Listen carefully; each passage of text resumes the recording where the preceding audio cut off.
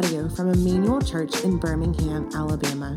For more resources like this one, go to emmanuelbirmingham.com. Today's text comes from Judges chapter 21, verse 25, and it reads this way. It says, "In those days there was no king in Israel, and everyone did what was right in his own eyes." This is the word of the Lord.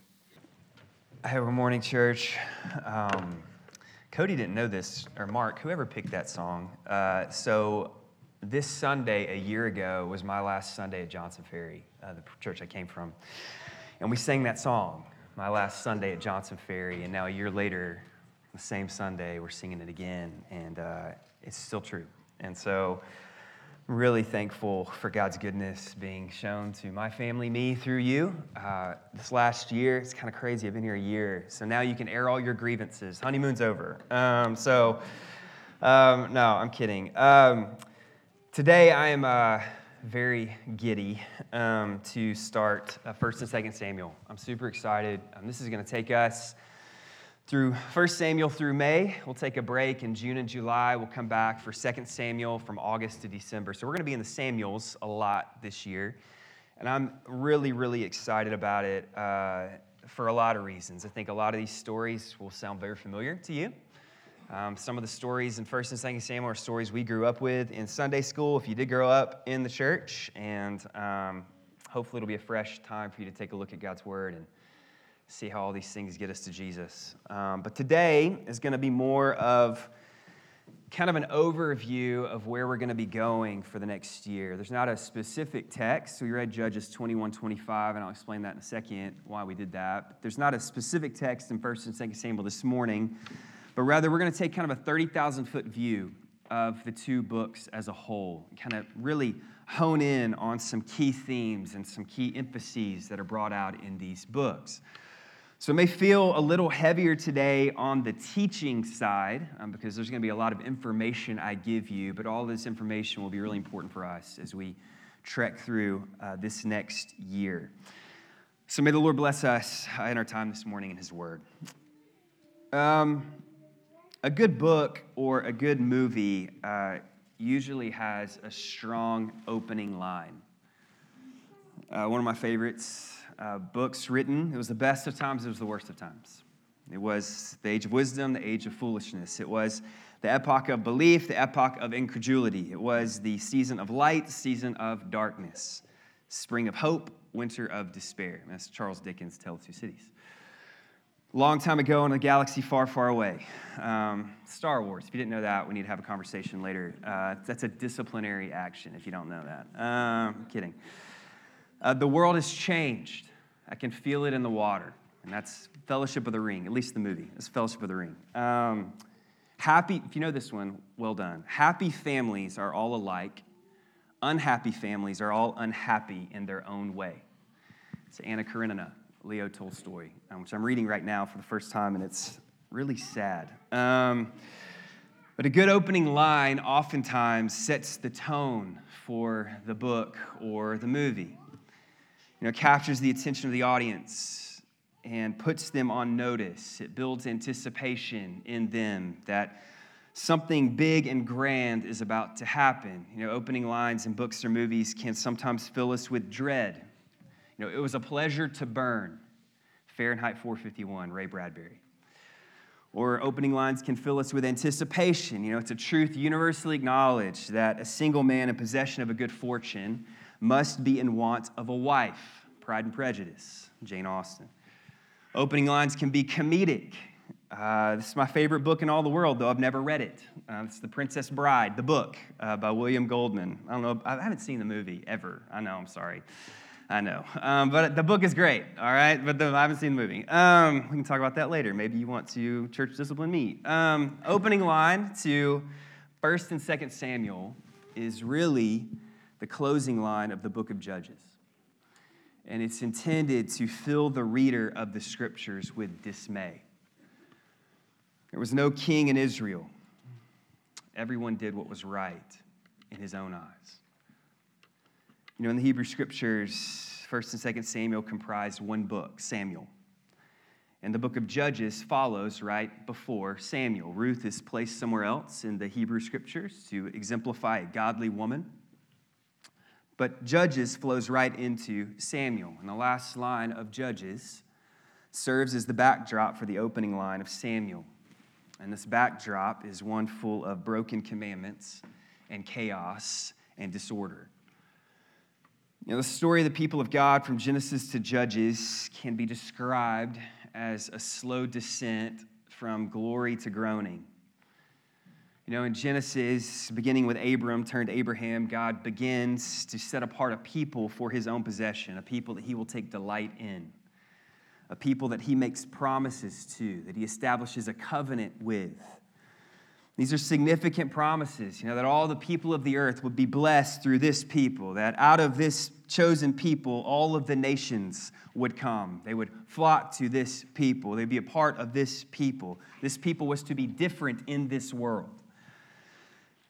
God would set them apart to be his ambassadors, showing to one another and the nations the glory of the God they worshiped. And these set-apart people, they'd experienced many highs and many lows up to this point. 1 Samuel. They'd been slaves in Egypt for 400 years, yet they'd been miraculously delivered from that slavery by Moses. As they made their way from Egypt towards the land God was going to give them, the promised land, God miraculously provides food and water for them on their journey. He protects them from enemies and other nations surrounding them as they make their way towards Canaan.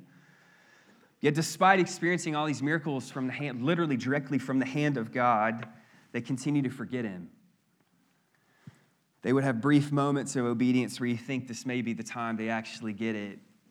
And then by the time you begin thinking that, they quickly fall back into forgetfulness, choosing the pleasures of this world over the pleasures that come from the hand of their God. But God continues to have mercy on them. He continues to call them his people, continues to be their God. He lavishes them with affection. He calls them a kingdom of priests, a holy nation, a people for his own possession. He is their king, and they are his people. And he eventually takes them into the promised land. And beginning of the book of Joshua, they have just exited 40 years of wandering in the desert, in the wilderness, for their own sin. And he drives out the nations living in Canaan in this promised land so that his people can take possession, this land flowing with milk and honey, this beautiful, amazing, fruitful land that he's giving them. And he warns his people that if they chose not to rid the land of these foreign nations and their foreign gods, that God's people, his people, would continually fall back into idolatry, into sin. They'd be lured away by these foreign gods. And sure enough, it's exactly what happened. So Yahweh, the formal name of the God of Israel, Yahweh, when his people would run after foreign gods in order to bring them back by putting them to the point of despair, they would hit their rock bottom, so to speak. He would allow other nations to come in and take them over, so that when they came in and took them over, the people of God would cry out in their desperation, and God would save them once again. And he did this through raising up what are called judges to deliver the people. And a judge in the Hebrew Bible was not only an arbiter of the law, that is something a judge did, but he or she, as in the case of Deborah, they were also warriors or conquerors. They were military figures. This judge would come in and overthrow the foreign oppressing nation in Israel and bring the people back to God. Or at least that was the intent, to bring them back to God. But the people of Israel, they fell into a cycle. They'd be conquered by a nation. They would cry out to God for deliverance. God would raise up a judge who would provide that deliverance. There would be a brief time of spiritual renewal and spiritual revival. But then the people would forget, and they'd go after foreign gods again, and God would allow another nation to come in, and they cry out in desperation. And on and on and on we would go. And there's 12 judges, actually, in this cycle that were raised up to deliver Israel. 12 cycles, if you want to call it that. But by the end of the book, the book of Judges, we are in the depths of spiritual apostasy and chaos in the nation of Israel.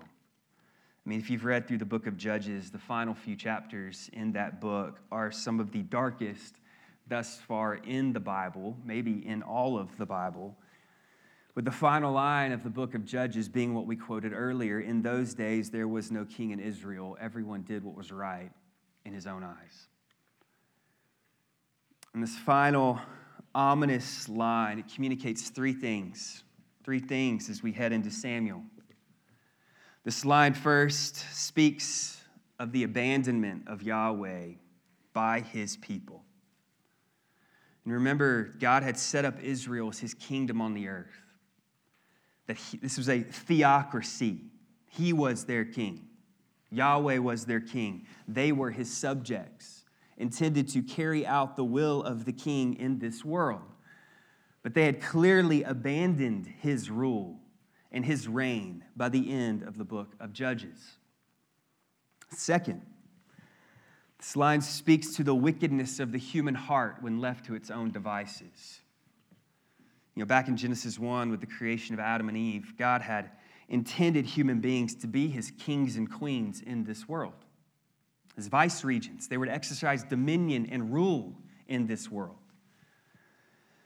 But when sin entered the world, rather than being naturally bent towards exercising dominion and rule under the rule of Yahweh, their hearts began to follow their own desires in their own ways. Those desires, although we still desire to exercise dominion, that has not changed. But our desires as to whose dominion we want to exercise have. We wanted to do it our own way, according to our own interpretation of right and wrong. We set the terms, we set the rules, we set the laws, not God. That is the natural bent now of the human heart. And the end of Judges is a small demonstration of the depravity of the human heart when it's left to its own ways. And we still see that today in our own lives. But then third, this final line in the book of Judges, it builds some anticipation of a solution. Implicit in this verse is hope. Hope that if Israel did have a king, even if it was a human king under the authority of the divine king, that if they did have a king, then maybe, just maybe, they could flourish again as a people. And we enter into Samuel depressed, wondering at how and when and if God would once again deliver his people. But even in the midst of our depression, we have a small sliver of hope that God's about to do something new in Israel, that a new dawn was about to emerge.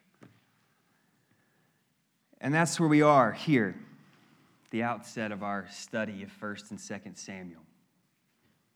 It can only go up from here, all right? It can only go up from here, all right? We're starting at the lowest of the lows here. And to help us frame up this 30,000-foot view this morning of 1st and 2nd Samuel, I'm going to implore the use of numbers, which is a scary thing because in school, the math classes were the ones that I literally almost failed, all right? But I'm going to use numbers here. I have vivid memories of my Algebra 2 teacher kicking a garbage can across the room because she was so mad at us as students. Hopefully you haven't experienced that. Miss Welch, she was actually a member of our church, so there you go. And the numbers are these, all right? The numbers are these. 1 theme, 2 books, 3 primary characters, and 4 purposes, all right? So 1 theme, I'm going to go through these again. 2 books, 3 primary characters, 4 purposes, all right? All right, so let's start. 1 theme, 1 overarching theme for 1st and 2nd Samuel, and it's this. Yahweh is king, and he sovereignly reigns over all the earth. Yahweh is king, and he sovereignly reigns over all the earth. That is the main point of these books. God is king, and the domain of his kingdom is the entire universe. He rules and reigns over it all. We're going to see this theme developed in a lot of places in these coming chapters. But let me just give you a few, just to kind of whet your appetite a little bit. Even before a king is established in 1 Samuel chapter 8 with Saul, there's acknowledgement of God as king in the prayer of Hannah.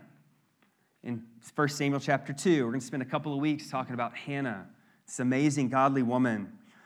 She has a prayer of worship and thanksgiving in chapter 2, and she acknowledges God as king and speaks to a coming king who will rule and reign with authority and strength and wisdom he receives from God. There are repeated references throughout these two books to God as the Lord of hosts. That title shows up a lot. The Lord of hosts shows that God's reign is over a variety of beings in this physical and spiritual world. Hosts can be used to describe stars or galaxies, but more it's used to describe angels, the heavenly beings. He is the Lord of the heavenly beings. In 1 Samuel 4:4, talks about how God is enthroned on the cherubim. The Lord of hosts is enthroned on the cherubim, which is a reference to the Ark of the Covenant, which we'll come back to here in just a second, and we'll come back to a lot over the next year. The Lord of hosts, he sits on this ruling throne over these angel armies, ruling and reigning them. Well, we'd be reminded, we could go on and on with examples. We're going to be reminded often, church, over the next year, many, many times, that we do not rule our lives. That we are not kings and queens of our lives. That we do not dictate the terms of right and wrong, of good and evil. That God, as the only king of the universe and the king we worship and subject ourselves to and seek to obey, that he and he alone has complete authority over who we are. That he is the king because he made us. Our role as his people is to bring ourselves into submission to his rule and his reign in this world, to seek to live lives as the people of God in the kingdom of God before seeking to live in any other kingdom in this world. So that's the theme, one theme. Next, 2 books. All right, it's not rocket science here. 2 books, 1 and 2 Samuel, okay? 1 and 2 Samuel. 1 Samuel tells the story of the final judge, Samuel, as his name is, as the kingdom transitions to an earthly king to substitute for those judges. Our hopes for a good king are dimmed pretty quickly as we see the first king, King Saul, blow it. He loses the kingdom. But then our hopes are again raised as we see a new king coming, King David, who will come and lead his people according to God's ways for his people. And then 2 Samuel literally tells the story of this second king, King David. His triumphs, his failures, which there were many, his redemption of those failures.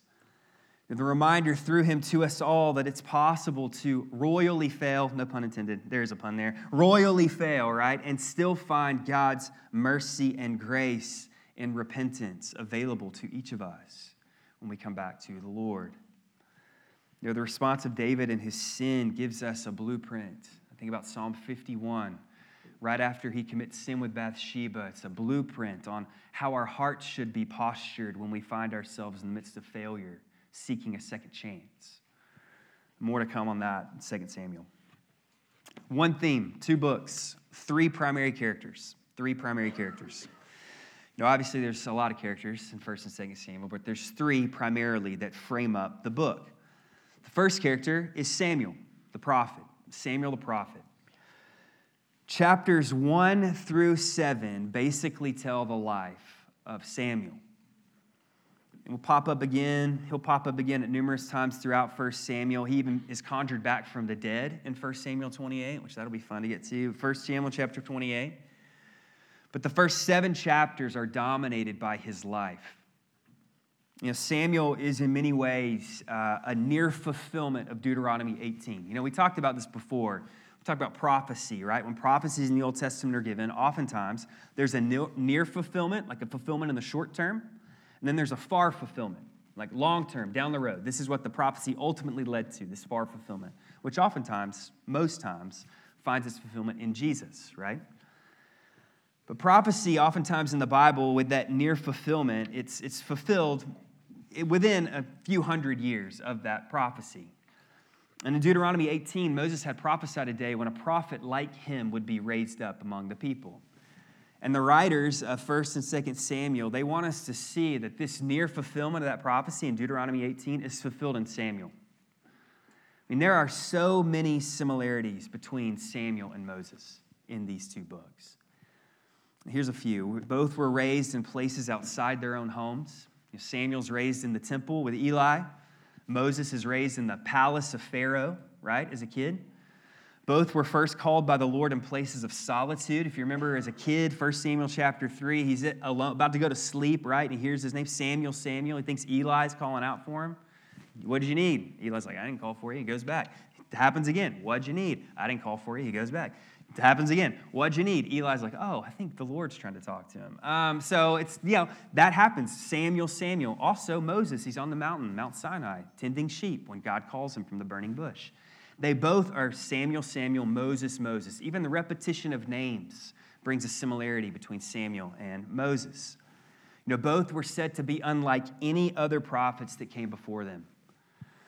They're the only two prophets at this point in the Bible that are called faithful. There's been a lot of prophets. They're the only two that are explicitly called faithful in the scriptures up to this point. Both write down regulations from the Lord. Moses writes the first 5 books of the Bible. Samuel, many books that he writes that are alluded to in 1st and 2nd Samuel. So many other similarities that put Samuel in a similar category to Moses. He's a big deal. All right, he's a big deal. In the first 7 chapters of 1 Samuel, tell us of his life. Second primary character, Saul, the incompetent. That's what I call him, the incompetent. The readers of Samuel, if we've been reading, know from the outset that Saul is not set up for success. And for the reason Saul is chosen, the primary reason he's picked to be king in the first place, the people want a king like all the other nations. Problem number 1, all right? God had called them to be distinct from the other nations, yet they wanted a king like the other nations, and the one they find is King Saul. In many ways, we're going to see Saul is more like the nations than the king God desired him to be. Saul's a member of the most spiritually depraved tribe in Israel at this time, the tribe of Benjamin. If you read the end of Judges, most of the atrocities carried out at the end of Judges are from the tribe of Benjamin.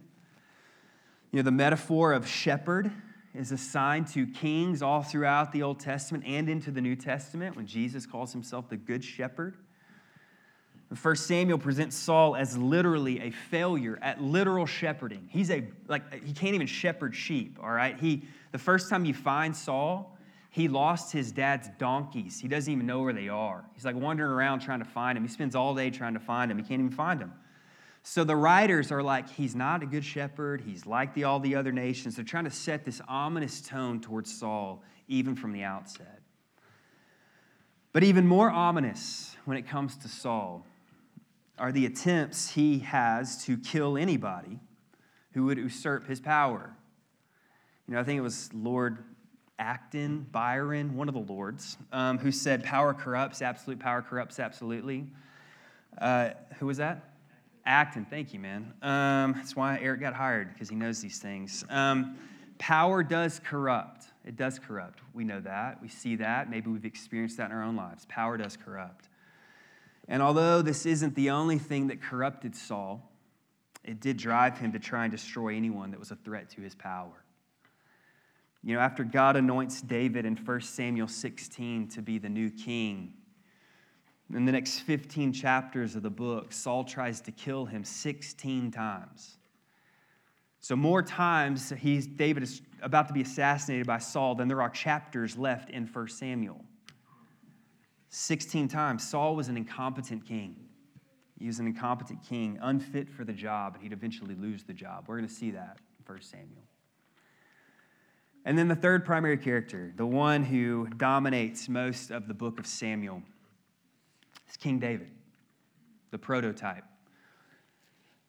Now, I won't spend too much time here, for the life of David is going to be the subject for many of our sermons over the next year. But David was king exemplar of all future kings that would come through Israel and through Judah.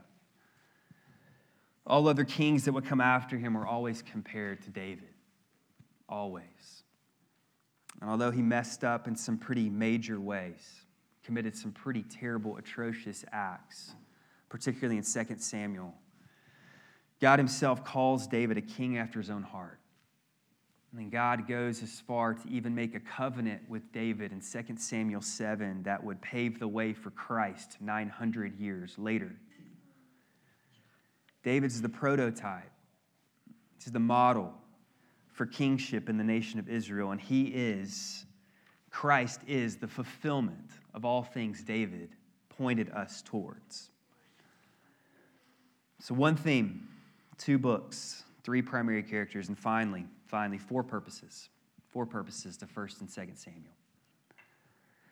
4 major points the book seems to communicate over and over and over again. First, Yahweh is a covenant-making and covenant-keeping God. He's a covenant-making and a covenant-keeping God. If we've read the Bible up to this point, 1 and 2 Samuel, we would see that God has already established himself as possessing these characteristics of covenant-making and covenant-keeping. I mean, he's made covenants with Adam, Noah, Abraham, Moses.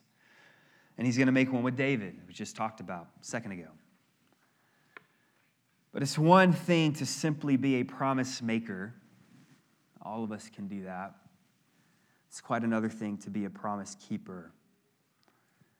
You know, I'm sure that many of us can envision people in our own lives, in our own hearts, who've made grand promises and failed to fulfill those promises to us.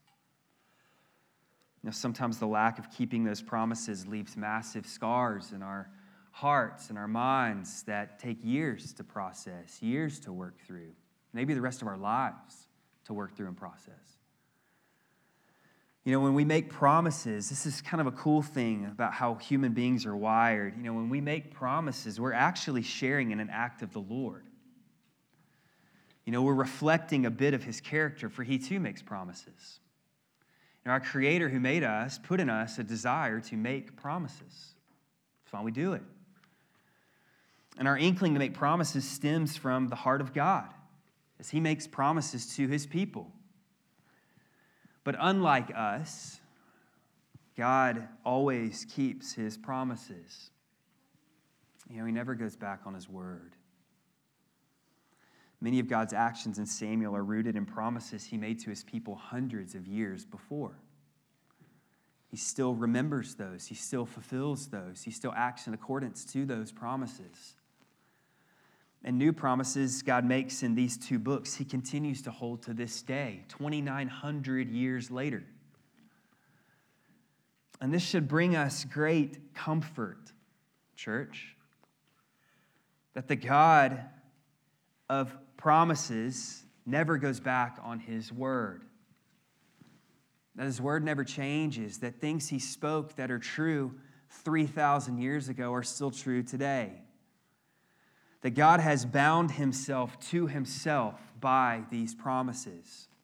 And he can never go against himself. For that would be to break a promise, to break his own word. It should bring us great comfort to know that because of Jesus, his promises are always yes towards those who are in Christ Jesus.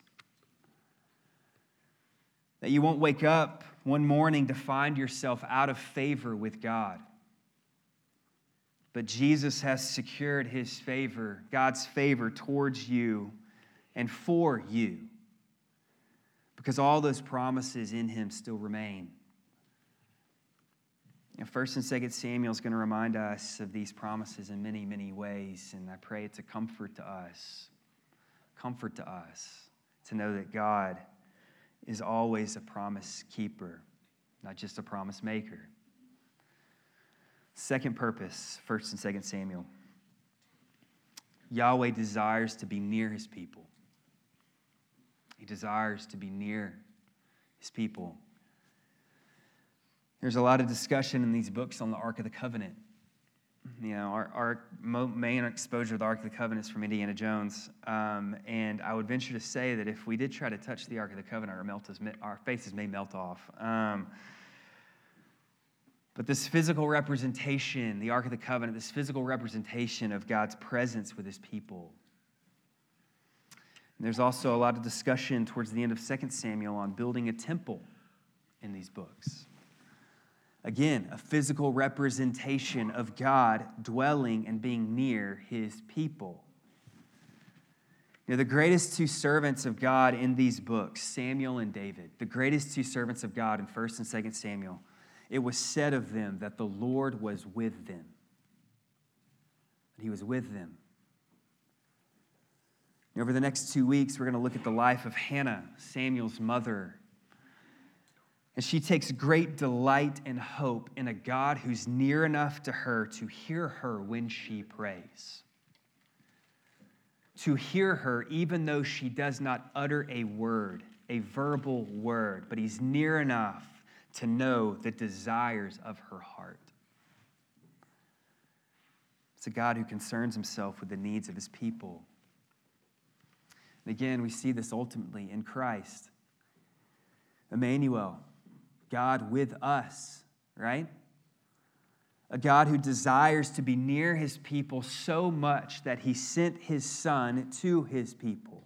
I mean, physically setting himself among them so that when Jesus physically ascended to the Father, he could send back the Holy Spirit, the very presence of God, to dwell in his people.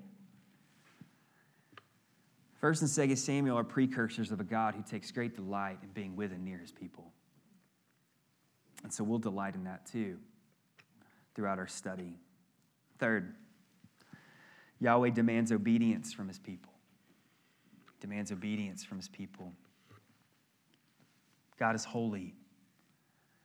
Word shows up over and over and over again. He is holy. He desires his people to be holy as well.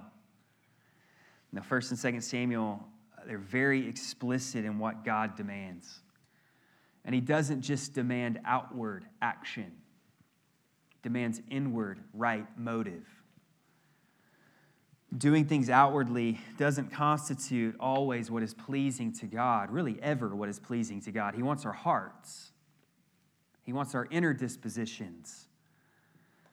1st and 2nd Samuel reiterate to us that there's much blessing in obedience, but also there's much judgment and legit consequences for disobedience. He is a God of mercy and grace, as we're going to see, but he's also a God of justice and holiness and wrath when his holiness is compromised. Obedience is key in these books. And then fourth, Messiah is coming. Messiah is coming. We're going to see that earthly prophets, priests, and kings are still not the remedy we need for sin and redemption. The people in 1st and 2nd Samuel, they needed something more. They needed something more permanent. They needed something more pure. They needed something more sufficient than what their earthly leaders could provide. And with all the good Samuel and David and Solomon had in the kingdom, they were still significantly flawed people. Significantly flawed people.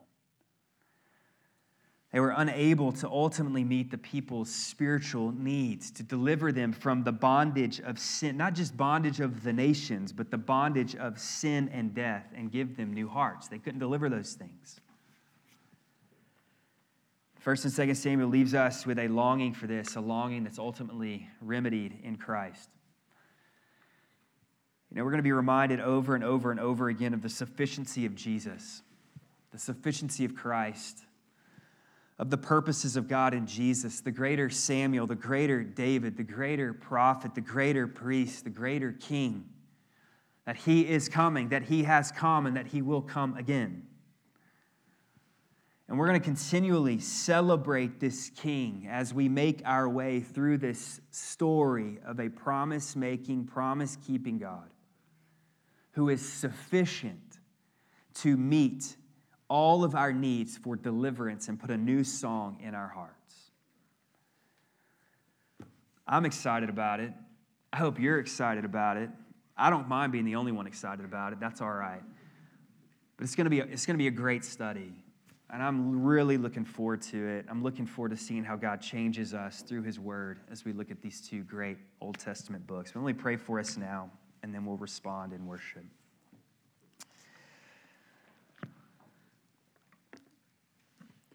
Father, I thank you for joy and delight in your word. I thank you, Father, that is a shared joy and delight among this people. I am thankful for so many examples in the Old Testament of godly character, of godly men and women, but also examples of many that failed, but had the right disposition and response in their failure. We need to learn from that. I need to learn from that. So, Father, I ask you over the next year